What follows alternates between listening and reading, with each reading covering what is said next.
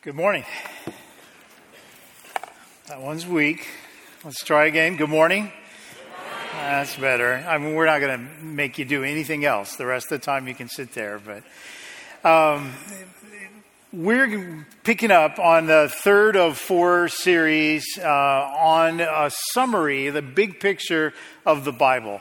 And as we look at it, the concept is that we did a couple of chapters that just reminded us of Genesis, of how the entire thing began. And then last week, Zach did the entire Old Testament.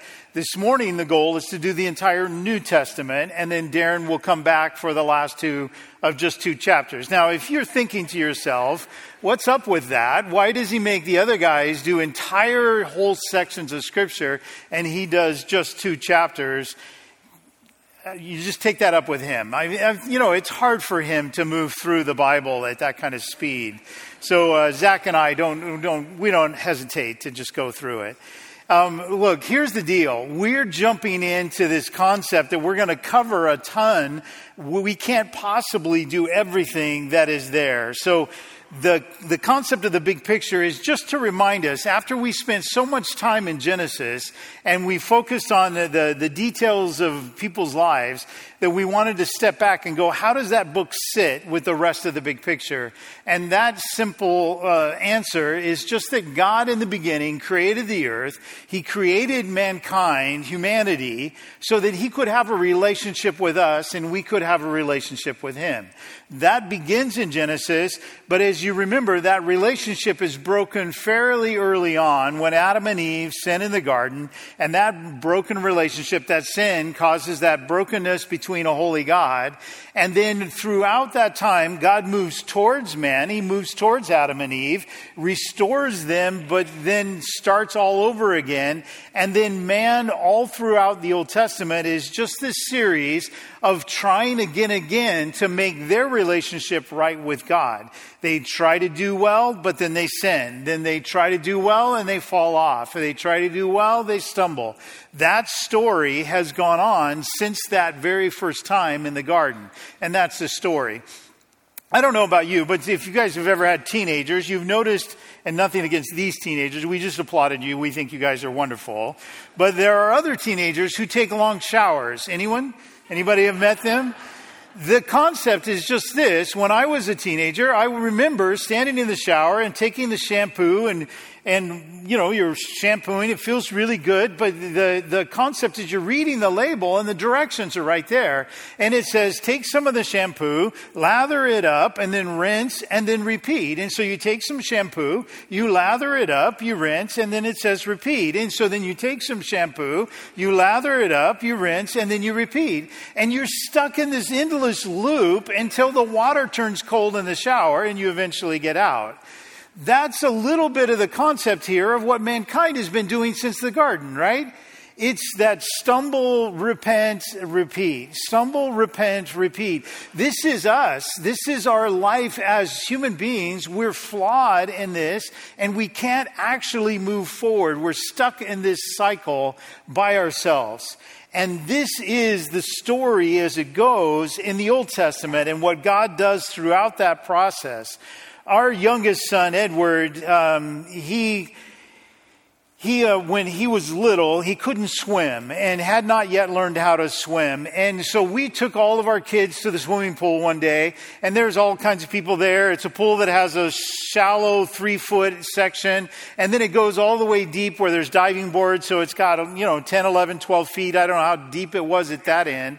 But the older kids love to go down to the diving board, jump in, swim to the bottom, do all the things in the deep end. And Edward was young enough, not knowing how to swim. He didn't have any floaties or anything like that. So we told him he has to stay in the shallow end. You just got to stay down here where your feet can touch the bottom and you can keep your head out of the water, because that's sometimes important if you're a human and you need to breathe. So Edward would be just right down in the shallow end, and Eugenie and I are just sitting on the deck and we're watching the kids play.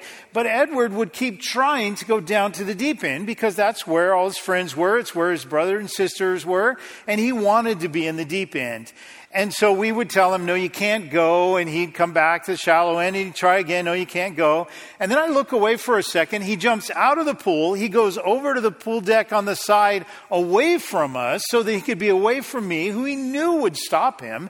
And he started running down to the deep end. So as fast as I can, I go running down the side and I catch him just before he jumps into the deep end. And I'm like, Edward, don't do that, man. You can't swim. This is not good. And he's like, oh, but I want to be in there with everybody else.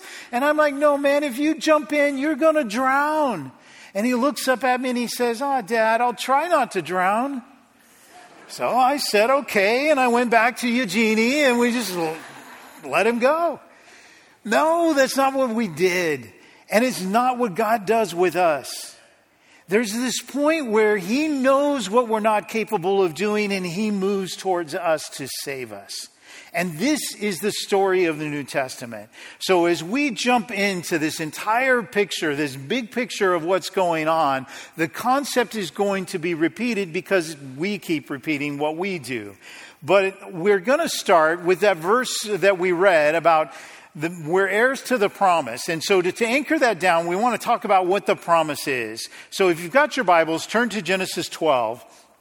And in the Old Testament, the Old Covenant, this is the old thing. We're about to move into the New Covenant in the New Testament. But this begins with this promise to Abraham. Genesis 12, verses 1 and 2. Now the Lord said to Abraham, go from your country and your kindred and your father's house to that land that I will show you, and I will make of you a great nation, and I will bless you and make your name great so that you will be a blessing. This is the promise to Abraham. And Abraham goes. By faith it was reckoned unto Abraham as righteousness because he went to the land that he didn't even know. God said go, he went. That faith, belief in God, is what Abraham believed in. And because of that faith, God stops and says, I am giving you a promise, and this is the promise. This promise of a great nation, and I will bless you and make your name great so that you will be a blessing. But this great nation, you're going to have many with you. That's what launches the entire Old Testament at that point to move these things forward and with the promise that we inherit.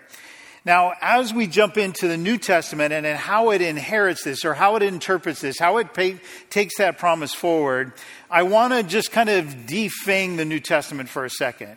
Because in part, when you look at the New Testament, it can be a bit overwhelming. It has in it some terms and theological ideas and concepts that are very, very difficult to grab a hold of. So I wrote down a short list, just simply top of mind, the kind of things we could study if we were going to study the New Testament because of the things that are in here.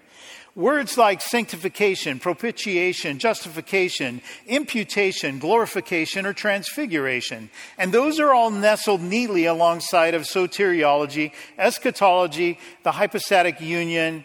We rarely spend much time talking about annihilationism, which I'm glad, and infralapsarianism, prevenient grace, complementarianism, cessation, or the theological arguments. Aren't you glad we skipped that this morning, right? That's all in the New Testament. But when we talk about this, even though those ideas are there, we're not going to spend time this morning unpacking each of those. Now, with it are also difficult themes. And we know this, that the New Testament is loaded. So I've got a small list for that as well. Because you've got these difficult ideas like speaking in tongues, the virgin birth, rising from the dead, baptism, the Trinity, free will and election, or even head coverings, healings, the day of Pentecost, physical descriptions of heaven and hell are in the New Testament.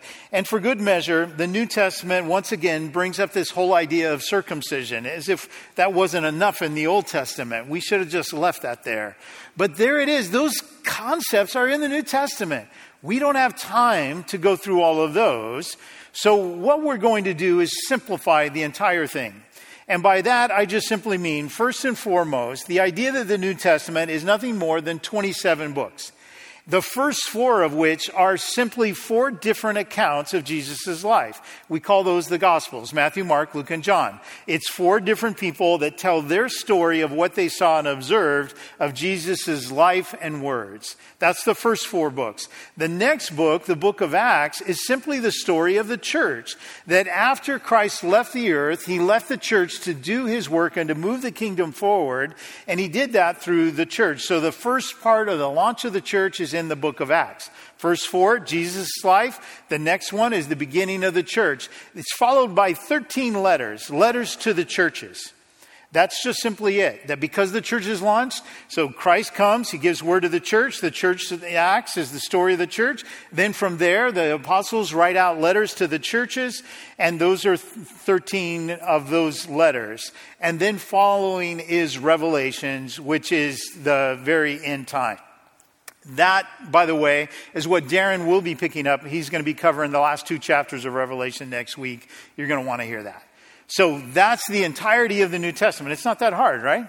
It makes sense. It's the story of Jesus, the story of the church, letters to the church, and Revelation. That's it. That makes that simple. As we jump into this, though, this concept of what the New Testament does is far more powerful than just this little document. When we give that phrase of theology in terms, the goal of the New Testament is not to be your handbook on theology. It does that, but that's not its primary role. Instead, I don't know about you, but have you ever had those moments where you're moving along and for whatever reason, something happens in your head where you realize you're alive? Anybody recognize that yet, that you're alive? Yeah, this idea, and it's kind of a weird thought if you think about it. Where did I come from? How did I get here? Because, people said I was born, but I don't remember that. At some certain point, I became conscious that I was alive, and I'm not even sure I remember that moment, but suddenly I go through my life and I'm living my days and it's like, what is this place?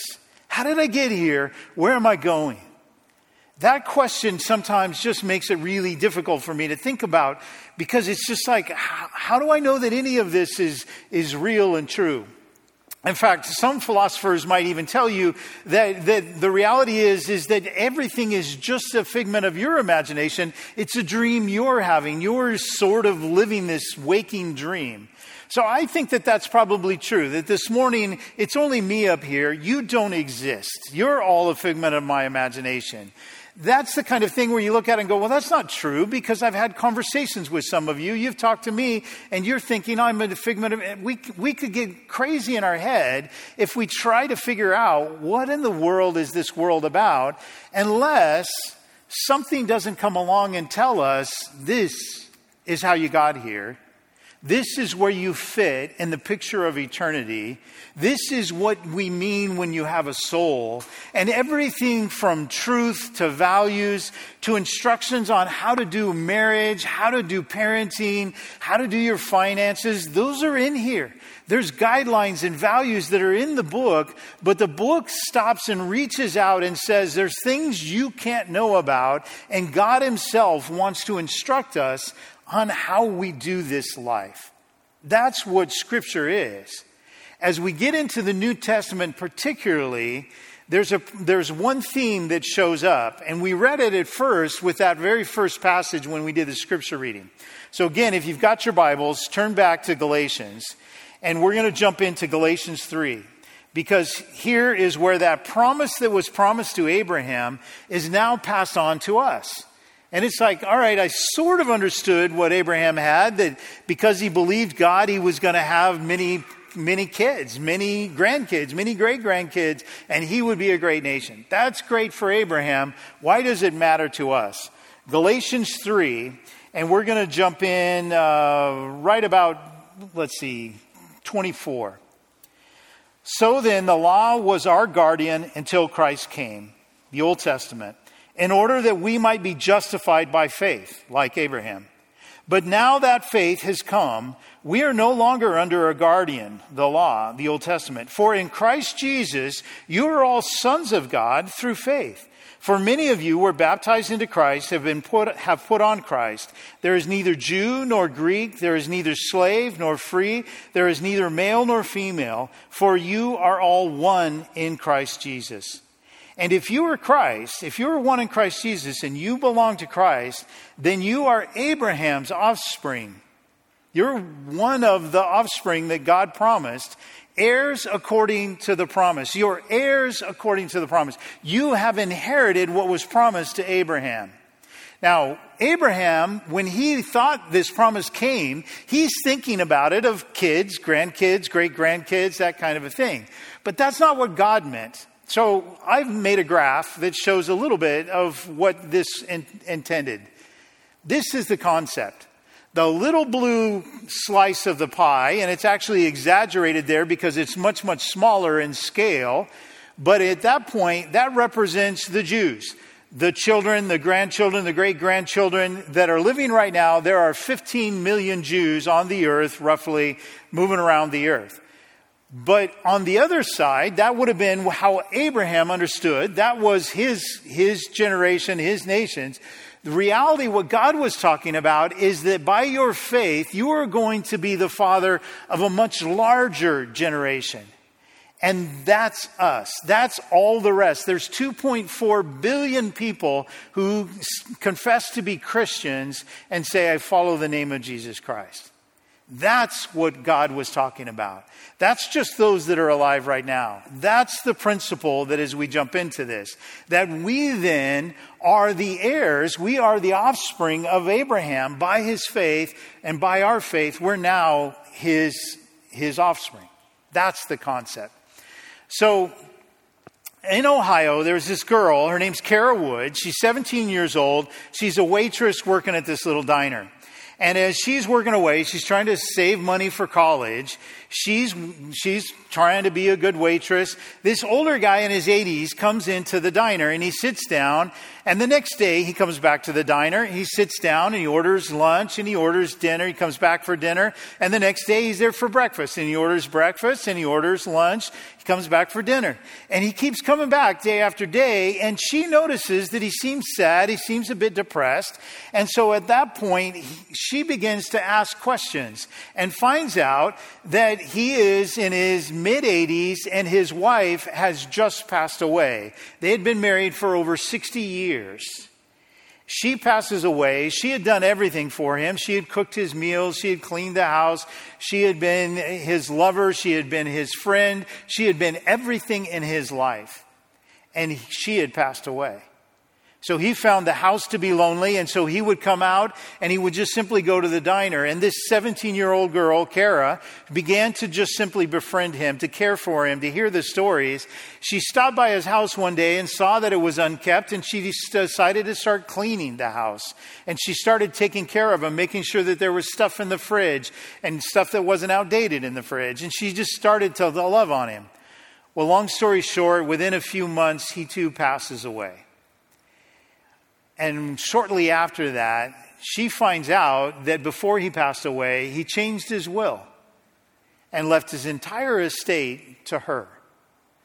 To Kara Wood, 17-year-old waitress, this concept of inheriting what was this man's, that is not what we're talking about here, right? He had $500,000 plus the house. She got $500,000 because she was nice. Not because she was the offspring, not because she was related, but because she had been kind to him. That is not what we're talking about in this promise. Instead, there's a second gal. Her name is Eva. And Eva lives in Argentina, and she's a maid. Her mom has died years ago, so she has no family, and she is just simply working away. She never knew who her dad was. She's doing everything she can to just simply survive. And as she's working, she's trying to set aside money, but it just seems like life is taking her further back, and she's getting poorer by the day.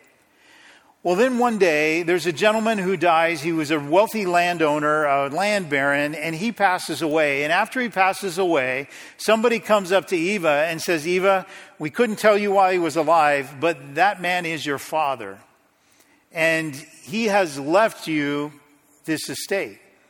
They said, we have to prove it first. So they took DNA. They took the DNA and proved it. Sure enough, she was his daughter. And she inherited $40 million. That is much, much closer to what we're talking about here. It's the idea that there's nothing Eva did to inherit all that wealth. Everything that was promised to the heir of this gentleman came to her because she was the offspring.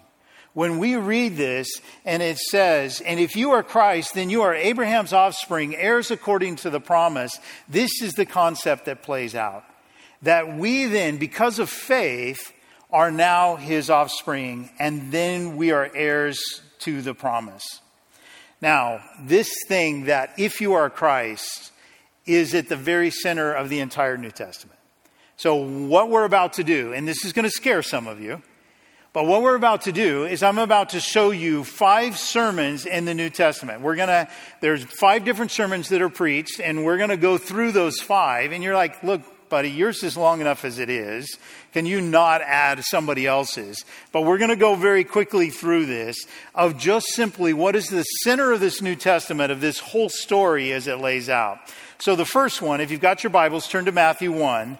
And the first one is the story of just simply Joseph when he finds out that his betrothed Mary, they're not married, they have not slept together, they've not had any relations, but Joseph finds out that Mary's pregnant, and God sends an angel to kind of take Joseph down off the ledge, to stop and say, wait a minute, there's a plan going on, don't panic here.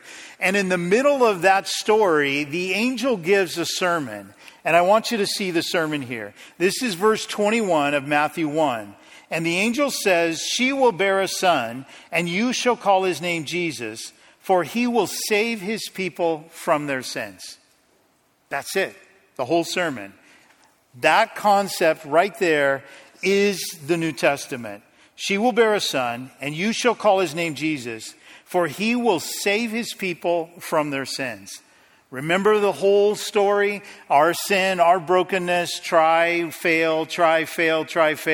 That sin, that brokenness, Jesus shows up. This angel comes in and says, you'll name him Jesus because this is what he's going to do. And the entire sermon is, he will save his people from their sins. Sermon number 2. Sermon number 2 is Jesus when he talks to Nicodemus, one of the spiritual teachers. This is John 3, and this is that story of the very first Nick at night when Jesus comes to Nicodemus and he tells this whole sermon right here. You know it probably from the one verse, John 3:16. We're going to grab a couple verses before and just after. But listen to what Jesus has to say about this same concept. Verse 14 of John 3. And as Moses lifted up the serpent in the wilderness, so must the Son of Man be lifted up. And he's referring to himself there. He is the Son of Man. So must the Son of Man be lifted up on the cross, that whoever believes in him may have eternal life. For God so loved the world that he gave his only Son, that whoever believes in him should not perish, but have eternal life. For God did not send his Son into the world to condemn the world. This is Jesus himself talking about himself. God did not send me into the world to condemn the world, but in order that the world might be saved through him. There's a sermon by Jesus. Then Luke 23, Jesus is on the cross. There's a criminal, a thief on both sides of him. They're all being put to death, being crucified. And right there in Luke 23, we get a sermon from one of the thieves, literally. Verse 39, one of the criminals who were hanged railed at Jesus, saying, "Are you not the Christ? Save yourself and us." But the other rebuked him, saying, "Do you not fear God, since you are under the same sentence of condemnation?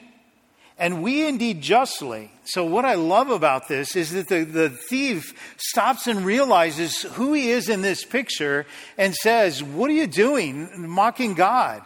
We're the ones on the cross that actually deserved it. We have sinned." How many of you here have sinned? Yeah, a couple aren't raising your hands. You're lying. Now you've just sinned. You can't get away with that one. You got to realize it's coming. But that's the case. This thief stops and recognizes it. Verse 41, we indeed justly, for we are receiving the due reward of our deeds. But this man has done nothing wrong. And he said, Jesus, remember me when you come into your kingdom. And he said to him, truly I say to you, today you will be with me in paradise. I love the way that Alistair Begg, a pastor from Ohio, the way he talks about this, he tells this story, is he talks about the thief that at that moment when he dies, he finds himself in heaven, and right there at the pearly gates, the angels come up. This isn't a joke. This is the take on it. That the angel comes up to him and says, hey, how'd you get in here? And he's like, I'm not sure. And he's like, well, can you explain, give a little bit of your testimony, maybe something about your sanctification? And he's like, I have no idea what you're talking about. And he says, can you give me the doctrine of justification? I don't know what that means. Do you know a Bible verse? No, I don't know any Bible verses. How in the world did you get here? This is crazy. And the thief just stops and says, the man on the middle cross said I could come. Is that not beautiful? That's the whole story in a nutshell, that the man on the middle cross said we could come. It's not about what we know. It's not about what we do. It's not about any of that. It's about what Jesus does in the middle of this. And even the thief gives a sermon and says, we've sinned. We deserve this. He did not. His flawlessness then becomes the perfect covering of all of our sin.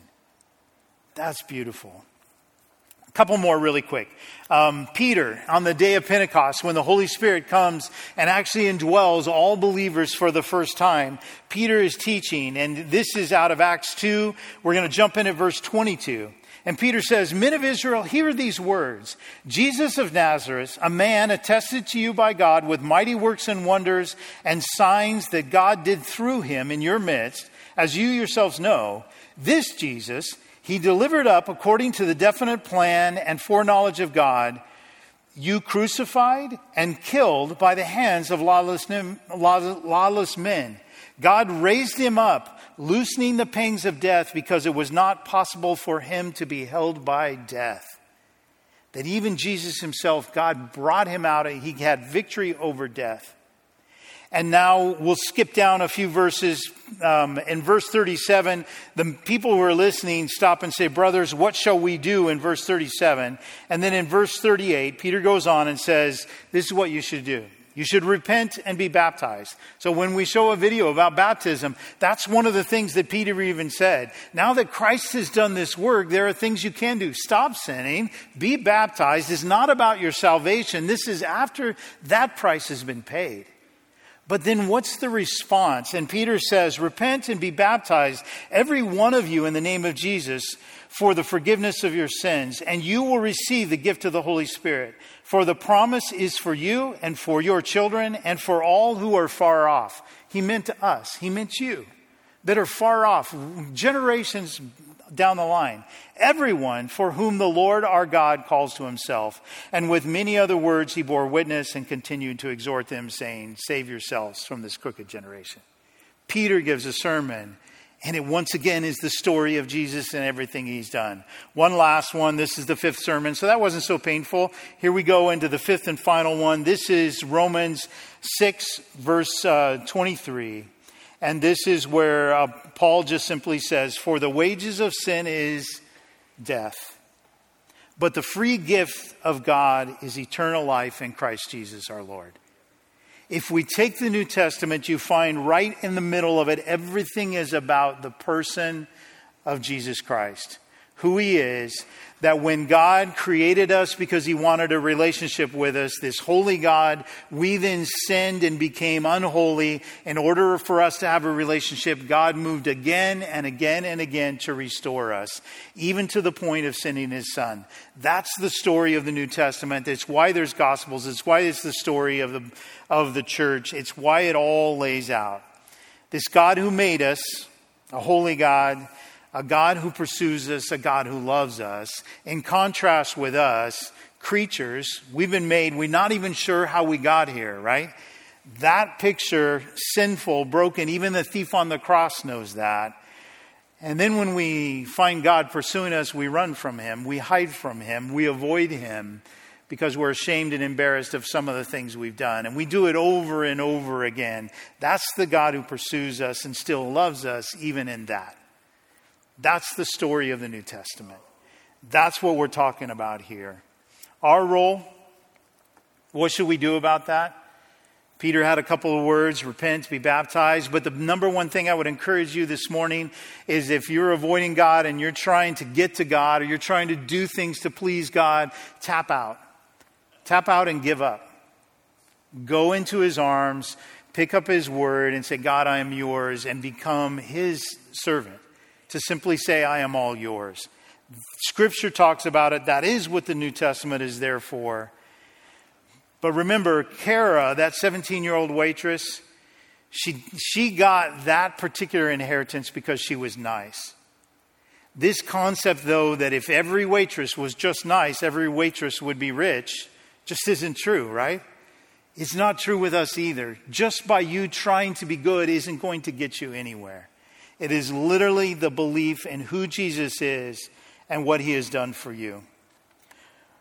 We are heirs. We have inherited it. It's not ours because we claim it because of something we did. It's all in what he did, and we are all one in Christ. I want to close with an illustration that's a video that we're going to watch in just a second, short little clip of a Dodgers game. And I know that it's dangerous to bring sports analogies into church because not everybody loves sports or even understands the games. So I'm going to set it up just enough so that you can understand it. Note that it's not going to be important that you get all the rules of the game. You're going to understand what happens in just a second. But this game happened just a few weeks ago. The Dodgers were playing the San Francisco Giants. And they have a rivalry. It's a very heated rivalry, and the fans don't love each other. The teams don't love each other. They've gone head to head against each other for years. So it's always a pretty intense game when the two play. But right now it's not so much because the Dodgers are doing very well. They're ahead in their division, and the Giants, no, they're not. They're doing miserably. In fact, just because I gave this illustration in the first service, there was one Giants fan in the crowd, and I think he left his jacket in here, for lost and found. He didn't care about the Giants anymore. That's the way it goes. Here's the story. The score at the bottom of the 8th inning. There are 9 innings in baseball, so this is towards the end of the game. The score is tied 1-1. It's been 1-1 most of the game. So what that translates into is it's a boring game. This is the kind of game you wished you hadn't gone to. And if it's the bottom of the 8th, there are 2 outs, meaning you need 3, and then that inning is over, and it goes to the very last inning. And Cody Bellinger is up at bat. Cody has been batting terribly. He is just barely over 200. He's in a bit of a slump. And currently, he has 2 strikes against him. With a 3rd strike, you strike out. So there are 2 outs, 2 strikes with a bad batter at the plate. This is not looking good, except for one thing. The bases are loaded. So the tension is there because this moment it's 1-1. And if Cody swings and misses, which is highly likely that he's going to strike out, the game's going to go to the 9th inning tied 1-1. And you know what that means. It's going to go to the 10th inning tied 1-1, which means it's going to go to the 11th inning tied 1-1. And you're looking at it like, it's a long night. It's already been a boring game. Now it's about to be a long night, except the Dodgers load the bases, and then Cody Bellinger comes up. There are 2 outs. He's got 2 strikes. You're sitting on the edge of your seat because you might get to go home early, or you might be here for a long time. Here comes the pitch. It's a curveball, and this is the setting. It's tied 1-1, bases loaded, and the pitch curveball comes to Cody Bellinger.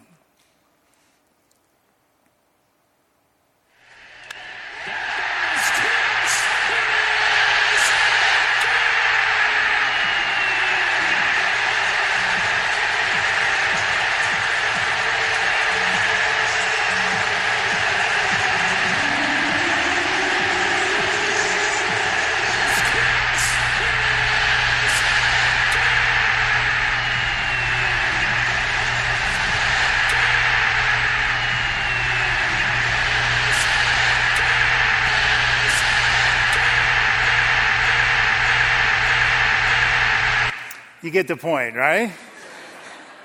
The score went from 1-1 to 5-1 in that instant. And everybody in the stadium, except the Giants fans, jumped to their feet instantly.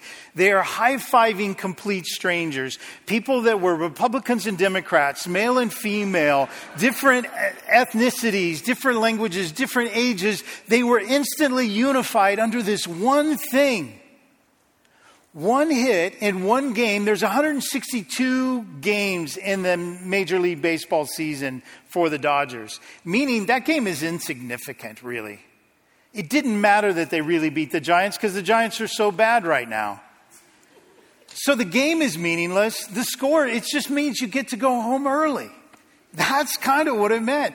But they all jumped to their feet so excited because that's the moment, and they all recognized it instantly. And what I wanted you to see is how they all jumped up, how they all turned to each other, how they were high-fiving each other, they were hugging each other. They were instantly unified because they had one great thing in common. We won. We won. And here we are. We won. We won. We have inherited the promise that stops and says, it doesn't matter how bad I am. It doesn't matter all of my sins and how I struggle. This God has sent his son and he has just knocked it out of the park. He hit the home run. And at that point in time, we won. We won. Those stands didn't do anything. They didn't cause that game to be a win. Cody Bellinger hit that ball. They didn't do anything. We didn't do anything. That's the story of the New Testament. All that Cody Bellinger did in that clip meant that they got to go home early. What Jesus does in this clip means we have a home to go to. We get to go to an eternal home in heaven and be in this relationship that God has pursued with us since the dawn of time. God loves you. He wants a relationship with you. He sent his son to die for you, and he has done it all. High fives, jump up and down. We won. That's the story. That's the story of the New Testament. My dad passed away just a month and a half ago, and my brother was finalizing his estate, and he didn't have a ton of money, but the last little bit of money that he had, he sent a check, and we looked at the check. It wasn't a ton of money. Don't come to me for money, because I don't have it. Eugenie and I looked at it, and we said, my dad would have loved to have left an inheritance to his grandchildren. What if we don't take this money and we tell our kids it's for them? So we decided to do that. And one of the funnest days for me was to be able to reach out to my own children and say, hey, Grandpa loved you. And Grandpa has left an inheritance to you. He's giving you something. And I got to be the bearer of this really fun news that there's some money coming your way out of nowhere. How many of you would like that? I want to read in closing this last verse, a couple verses out of Romans that Paul is talking about this concept of where we're at here. And this is verse 12 of Romans 10. And listen to what Paul says. For there is no distinction between Jew and Greek. Remember the high fives, we're all one in Christ. We are all together. That's what Paul's talking about. There's no distinction. We're no different. We're all the same family. We have all one. For there is no distinction between Jew and Greek. The same Lord is Lord of all, bestowing his riches on all who call on him. All who call on, all who believe in him, he bestows his riches. He gives it out generously. For everyone who calls on the name of the Lord will be saved. But how are they to call on him in whom they have not believed? And how are they to believe in him of whom they have never heard? And how are they to hear without someone preaching? And how are they to preach unless they are sent? As it is written, how beautiful are the feet of those who preach the good news. How beautiful are the feet of those who preach the good news. People, this is what this church is about. The reason we're in existence today is because us, the winners, the family members that high-five each other, we're so excited by what we won that we created a church so that we would be those who would go out and tell the good news. Hey, your father left you an inheritance. To our neighbors, to our family, to our children, that we take on that great, great news, and we are the messengers. We are the ones with the beautiful feet who bring good news to those who are hurting, who are broken, who desperately need it. That is what the New Testament is about. Have you read it? Spend some time in this book. It's nothing but beautiful, but it's also your assignment. If you don't know Jesus, hopefully today you've had a clear example and a message of what the gospel is, what we mean when God sent his son to die for you. Make that move and simply reach out to him. Call upon the name of the Lord Jesus. But if you are saved, that next step, we talked about Peter when he says, repent. That idea that if you're living in sin at this point, that is not honoring the person who just hit the grand slam for you. Repent from that sin. It's better for you. It makes you a better messenger for others. We as a church exist to take this message forward into a community that so desperately needs to know of the love of God. That's why we're here. That's why the New Testament was written. Let me pray. Lord, I thank you. I thank you for the New Testament. Lord, I love the Old Testament, but I'm so glad the New Testament followed it up. I thank you that you then put it all into a manual, a handbook, and gave us scripture so that we would be able to have a grasp on what all of this means. That we would have sermons from people as simple as a thief that would understand that my brokenness just leads me to death and that you, Lord, bring me to life. Lord, I would ask that if there's anybody here who does not yet know you, that even now your Spirit would be reaching out to them and they would hear your voice calling to them and that they in turn would call to you. Lord, for the rest of us who know you, who lean upon you, Lord, would you revive us in our sense of purpose, our sense of sentness, that we would be thinking even today of people that we could simply bring the good news to. That we would make it good news by how we live our life. We would make it good news by how we love you. And Lord, that we would make it good news by how we love our brothers. We love you, Lord. We thank you for this wonderful, wonderful New Testament. And we ask these things in your name. Amen.